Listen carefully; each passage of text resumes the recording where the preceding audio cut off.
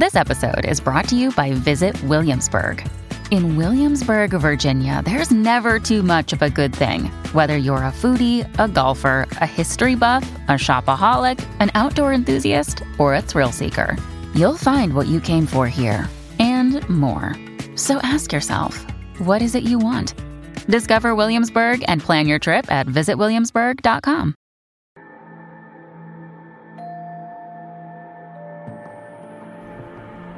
From about 15 years on up, a great deal of my thoughts were basically unshareable. We are all evil in some form or another. Yes, I am not 100%, but I am evil. My mother was a sick, angry, hungry, and very sad woman. I hated her, but I wanted to love my mother. This is Serial Killing, a podcast. Hello, and welcome to Serial Killing, a podcast, where we also venture off the serial killer path to delve into other true crime topics within our beloved community. I, of course, want to give a special thanks to some of my patrons. Sophie, Nanette, Emily, Gabrielle, two Emmas, Galen, Cassandra, David, Teresa, Sarah, my girl Judy, and a user that goes by the name of Wannabe Sleuth. Thank you guys so much. Now, this podcast is going to be about two sisters from France, Christine and Leah Papin. Now, I am not French, and I think the 1 year of French that I took in high school does not qualify me as being any kind of expert. So I'm going to mispronounce things, and I apologize for that in advance. So Christine was born on March 8th, 1905, and Leah on September 15th, 1911. Both in Pays de la Loire, France, so let's get into some history in that time frame. Starting with 1905 in St. Petersburg, Russia, a large demonstration of workers marched to the Winter Palace with a petition to the Tsar. Troops fire on protesters in what becomes known as Bloody Sunday. Albert Einstein finished his scientific paper detailing his quantum theory of light, one of the foundations of modern physics. A Japanese fleet destroyed the Russian East Sea Fleet in the Battle of Tsushima, the only decisive clash between modern steel battleships in history. U.S. Secretary of War William Howard Taft made a secret agreement with the Japanese Prime Minister Katsura, agreeing to Japanese free reign in Korea in return for non-interference with the U.S. in the Philippines. The physics journal Annalen der Physik publishes Albert Einstein's paper, quote, "Does the inertia of a body depend upon its energy content?" unquote, introducing the equation E equals mc squared. Christian Dior, Howard Hughes, and Joan Crawford were also all born in 1905. Now, as for 1911, American explorer Hiram Bingham discovered Machu Picchu, the lost city of the Incas. The famous painting by Leonardo da Vinci, the Mona Lisa, was stolen from the Louvre by Vincenzo Perugia, recovered though in 1913. The first aerial reconnaissance missions is flown by an Italian pilot over Turkish lines during the Italo-Turkish War. Norwegian Roald Amundsen's expedition is the first to reach the South Pole. Some other famous people born on this year were Ginger Rogers, Jack Ruby, Ronald Reagan, and Lucille Ball, all in 1911. And so this was the atmosphere that the sisters were born into. So Christine and Leah's parents were Gustave Papin and Clémence Dare. Gustave was born in France in 1875 and was described as a pretty severe alcoholic with a violent temper. Clémence was, quote, considered to be of low morals and unsuited for motherhood, unquote. She suffered with depression and some other mental illness, though I wasn't able to find exactly what those others might have been. It was rumored that, while she was dating Gustav, she was also having an affair with her boss. In 1901, she discovered she was pregnant, and there was definitely some question as to who the father might be, but Gustav married her out of social obligation, as they used to say, and then Gustav wanted to move away from that area to a new city to get away from the rumors, but Clémence would not hear of it, stating she would rather take her own life. Their first daughter, Emilia, was born in 1902. But at some point, Gustav was able to get his wife and baby to move from where Emilia was born to a new town in 1905. Christine was then born. Not long after she was born, she was then given to Gustav's sister and brother-in-law to take care of because the environment in that house was so very toxic, and Clémence was so deeply and severely depressed, she just truly was not able to focus on taking care of an infant. And so, in the care of her aunt and uncle is where Christine stayed, happily, until she was 7 years old. Now, Leah, of course, was born in 1911 when Emilia was 9 years old and Christine was 6.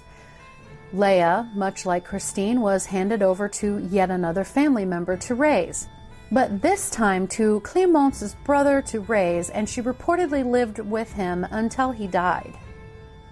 During all of this time, Gustav's drinking and physical violence was aimed at his wife and his young daughter, Emilia.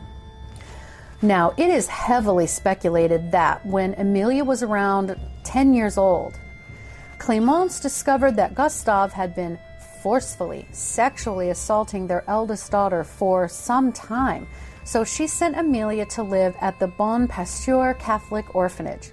Not long after, Christine was sent to the same orphanage and was united with Emilia.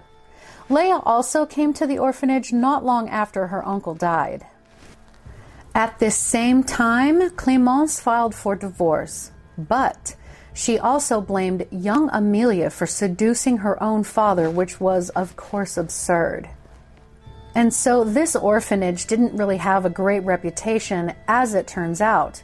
It was known for taking in, quote, disgraced women and girls, unquote. But it also was described as cold and loveless, and it doled out extremely harsh punishments for even the smallest of infractions. But nonetheless, the girls actually did quite well in that environment, all things considered. Now, it is said that their mother had planned on them living at the orphanage until they were old enough to be employed, barely, if you will, and then she intended on bringing them back to live with her, where they would immediately begin to work, and planned on them being live-in maids. So when Clémence discovered that Emilia had decided to become a nun and had already taken her vows and was joining a convent, Clémence flew into a rage.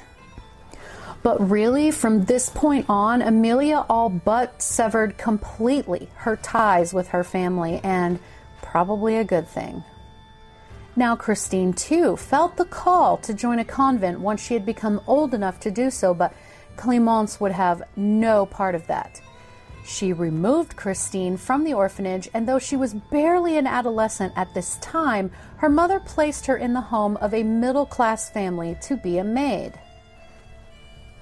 And with the life and duties that she had grown accustomed to in the orphanage, she actually fit in beautifully. The household were quite happy with Christine's work, but Clémence was unsatisfied with the amount of pay and wound up removing her from several employers' homes. Leah, once she was barely of age, was then also removed from the orphanage by her mother to be put to work as domestic help. Now, Leah and Christine, though they had not actually been raised together in their early childhood, would cross paths as they performed their duties and ran errands, and they found out that they wholly enjoyed each other's company, even requesting to work together at any time the opportunity presented itself. In turn, the sisters became inseparable. Now, keep in mind, France had suffered some pretty heavy losses during World War I, okay? It is reported that around 1.3 million people died and another 3 million were wounded.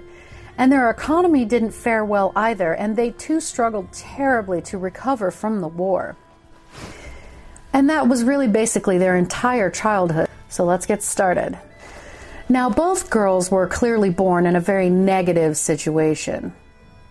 Their mother suffered from severe depression and some, quote, other mental illnesses, though we don't know what those were.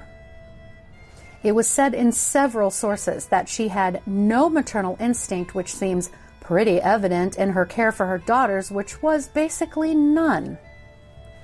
She did keep the eldest daughter, Amelia, home and care for her, though the thoroughness of care would be highly debatable. Christine and Leah were given away to family in infancy. Now, their father was a pretty bad alcoholic who would get violent and physically assault his wife, and it seemed, at least to me, pretty clear that Clémence was never in love with her husband to begin with. Now, since the girls went to family members who, as far as we know, were loving and cared for them at least adequately, might not have suffered from some of the attachment disorders and other issues that we would see in some children who do not get the opportunity to bond with their caregivers. This would most likely actually be an advantage to the girls over being with their own parents. And it also appears to be a positive thing for Christine and Leah to be out of the home, because it did come to light that their father was assaulting Amelia, and thankfully they were able to escape that as well. And though the orphanage was described as extremely strict, regimented, and harsh, all three girls really seemed to flourish in that environment. Now, their mother, predictably, after Amelia joined the convent, removed both girls from the orphanage and put them to work straight away to go make her money. But again, the girls took to their ever-changing circumstances surprisingly well. So while we are used to studying murderers who either had horrible childhoods that contributed to their later actions, or idyllic childhoods that then confuse us as to why they turned out the way they did, this is kind of a unique story. Yes, the circumstances in their parental home were not positive at all. Their father was clearly unacceptable, and their mother really didn't present much better. But Christine and Leah were never really there. They were cared for by other family members, so this presents kind of a new situation for us. But let's continue. So, Christine was described as a good and hard worker and also a great cook, but her employers did comment on the fact that she would, at times, be insubordinate, push back, add authority, if you will. Leah was also described as a good worker, quiet and more obedient for sure, introverted, and it was stated that she was actually a little less intelligent than Christine. So now in 1926, the now 21-year-old Christine landed a live-in housekeeper and maid position in a rather prestigious home of a retired and highly respected lawyer, Monsieur René Lance-Hullon, and his wife, Léonie, who was considered a socialite. Also living there was their youngest daughter, Genevieve. The family was impressed with Christine's work over the months, and Christine asked if they would also employ her younger sister, Leah, as a chambermaid, which is someone who basically cleans bathrooms and bedrooms. The family agreed, and Leah began immediately.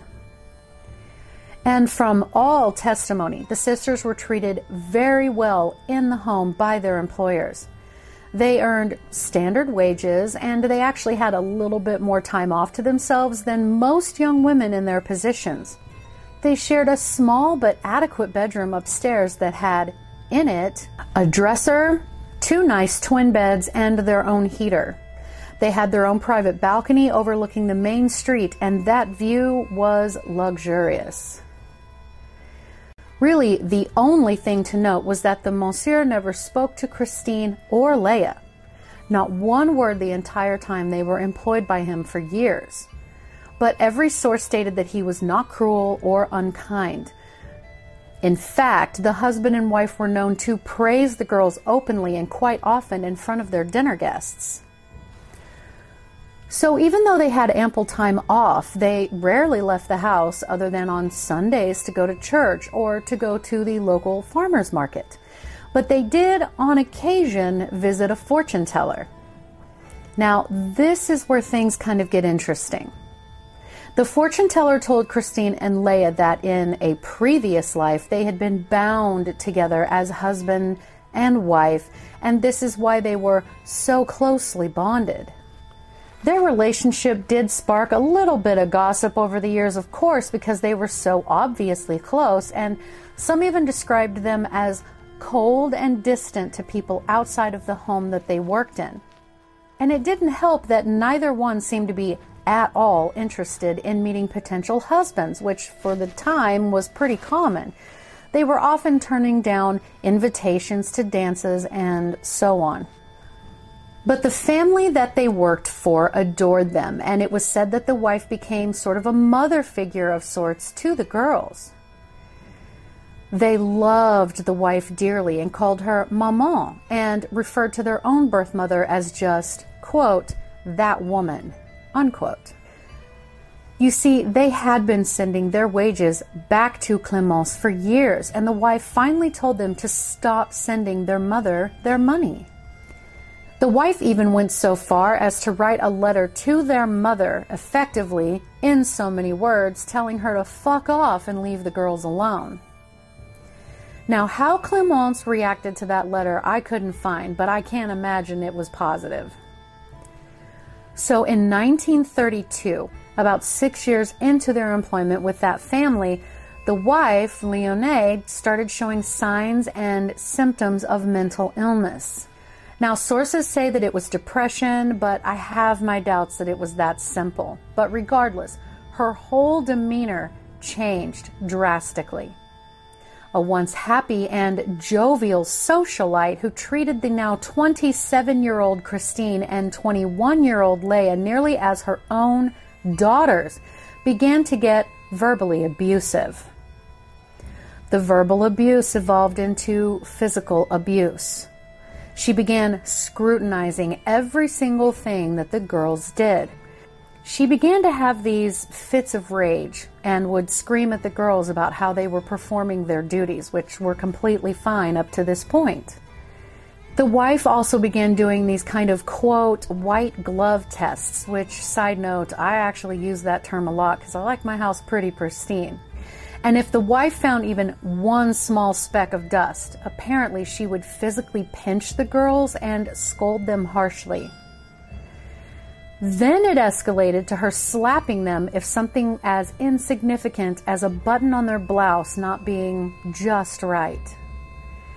It then grew to her waking the girls up in the middle of the night and demanding they go downstairs and scrub the floors over and over on hands and knees just to then dump trash on it and make them start all over again. This abuse got so bad that Leonie even started slamming their heads into walls if she felt that they did something that wasn't quite to her specifications. So one night, as the girls were in their beds after a long and taxing day, Leah announced that she was done putting up with the abuse, and from that moment on, she would be fighting back. That she intended on defending herself, and really, who can blame her? So guys, keep in mind that this abuse had been going on for about a year. So in February of 1933, on a cold, dreary, and rainy day, Leonie took her daughter Genevieve to go clothes shopping for a dinner party that they had planned to go to later that evening at another residence. The father did what he always does. He went into the office, his normal routine, and then it was planned that once he was finished, he would go straight to the dinner party.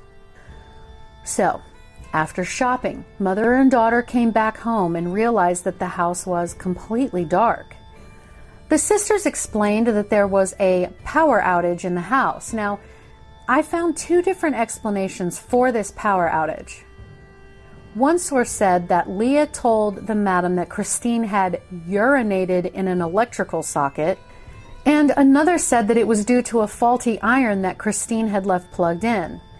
I'd wager that the second story is the correct one, but regardless, Leonie flew into her normal fit of rage, as the sisters had been prepared for, and began hitting and slapping both of them on the first floor landing. She was hitting them full on in the face, ripping at their hair, and as she did so, Christine reportedly picked up a pewter jug and bashed Leonie over the head with it, and then supposedly yelled, quote, "I'm going to massacre them," unquote. Then Christine threw herself at Genevieve and proceeded to literally gouge her eyeballs out. Yes, my friends. And as Christine was working Genevieve over, she told Leah to do the same to the madam. Then Christine jumped up, went downstairs and into the kitchen, where she grabbed a knife and a hammer. She then made her way back upstairs. Both sisters, using the knife, the hammer, the pewter jug, what have you, continued to physically assault the two women, and the crime scene photos are actually quite brutal, looking a bit like what was left over in Lizzie Borden's father's living room. Experts determined the attack to have lasted about 2 hours. Their heads were completely bashed in. They had cut and mutilated their bodies all over. Then the sisters set out to prepare the bodies for cooking. Christine would later say that they followed a recipe for a rabbit dish from a 1901 cookbook. Now, folks, this next part requires a huge disclaimer, okay? Skip a few seconds ahead if you're squeamish. The sisters butchered the women, disemboweled them, and proceeded to mutilate their genitals.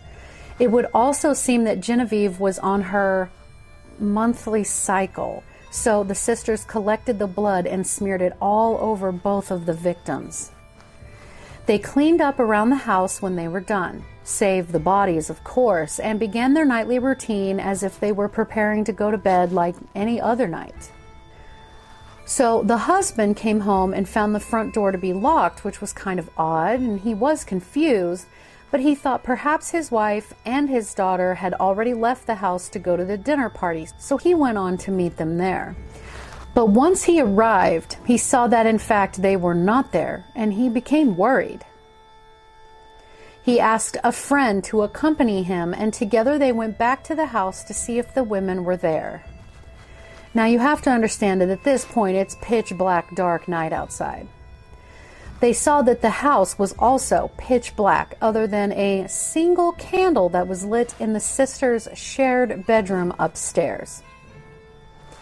So they backed away without unlocking or opening the door, and they went straight to the nearest police station. Bringing a policeman back with them, the officer entered the house through the backyard and used his flashlight to look around. According to the website WeSawTheDevil.com, the light settled on a single eyeball that was lying on the ground in a pool of blood. The policeman then finally discovered the beaten and mutilated women's bodies.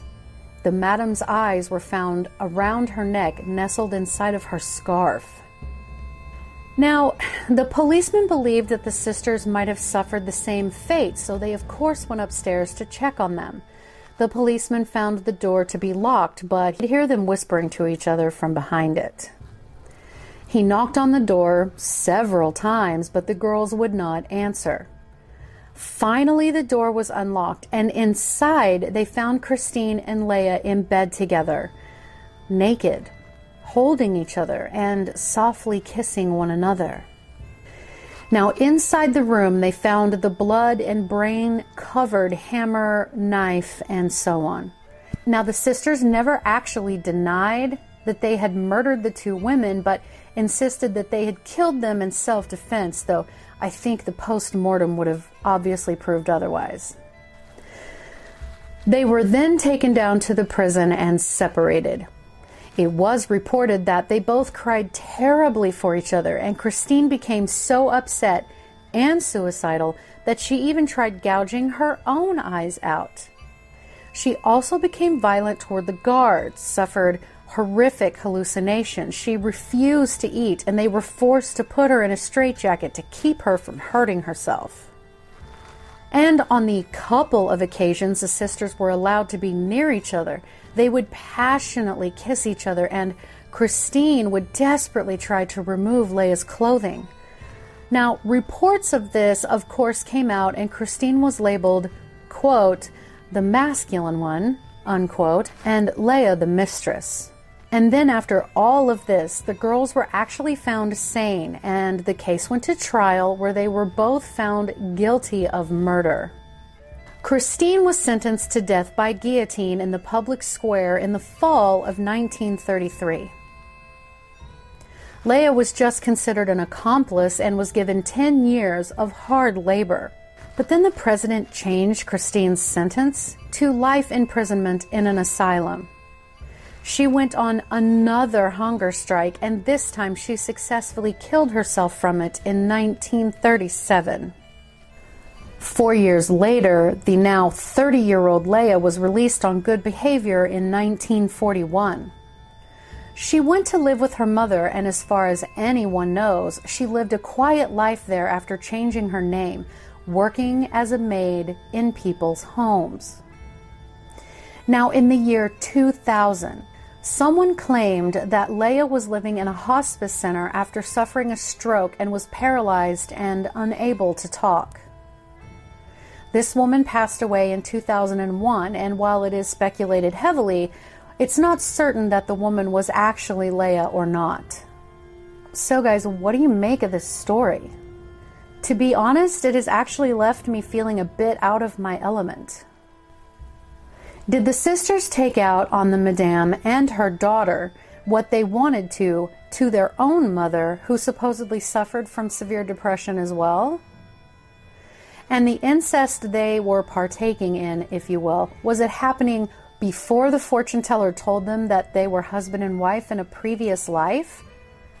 I mean, I don't know. This one's kind of strange. It's odd, but I do feel like there is some inherited genetic situation or propensity for a mental illness that the girls did suffer. But again, I really don't know. Tell me what you think. Leave me a comment on the video if you're watching, or if you're listening, you can DM me on Instagram at serial_killing, or you can email me at serialkillinginstagram@gmail.com. But most importantly, thank you guys so much for listening, because I know you could be choosing anyone else, but you chose me, and I really appreciate that. Have a great day.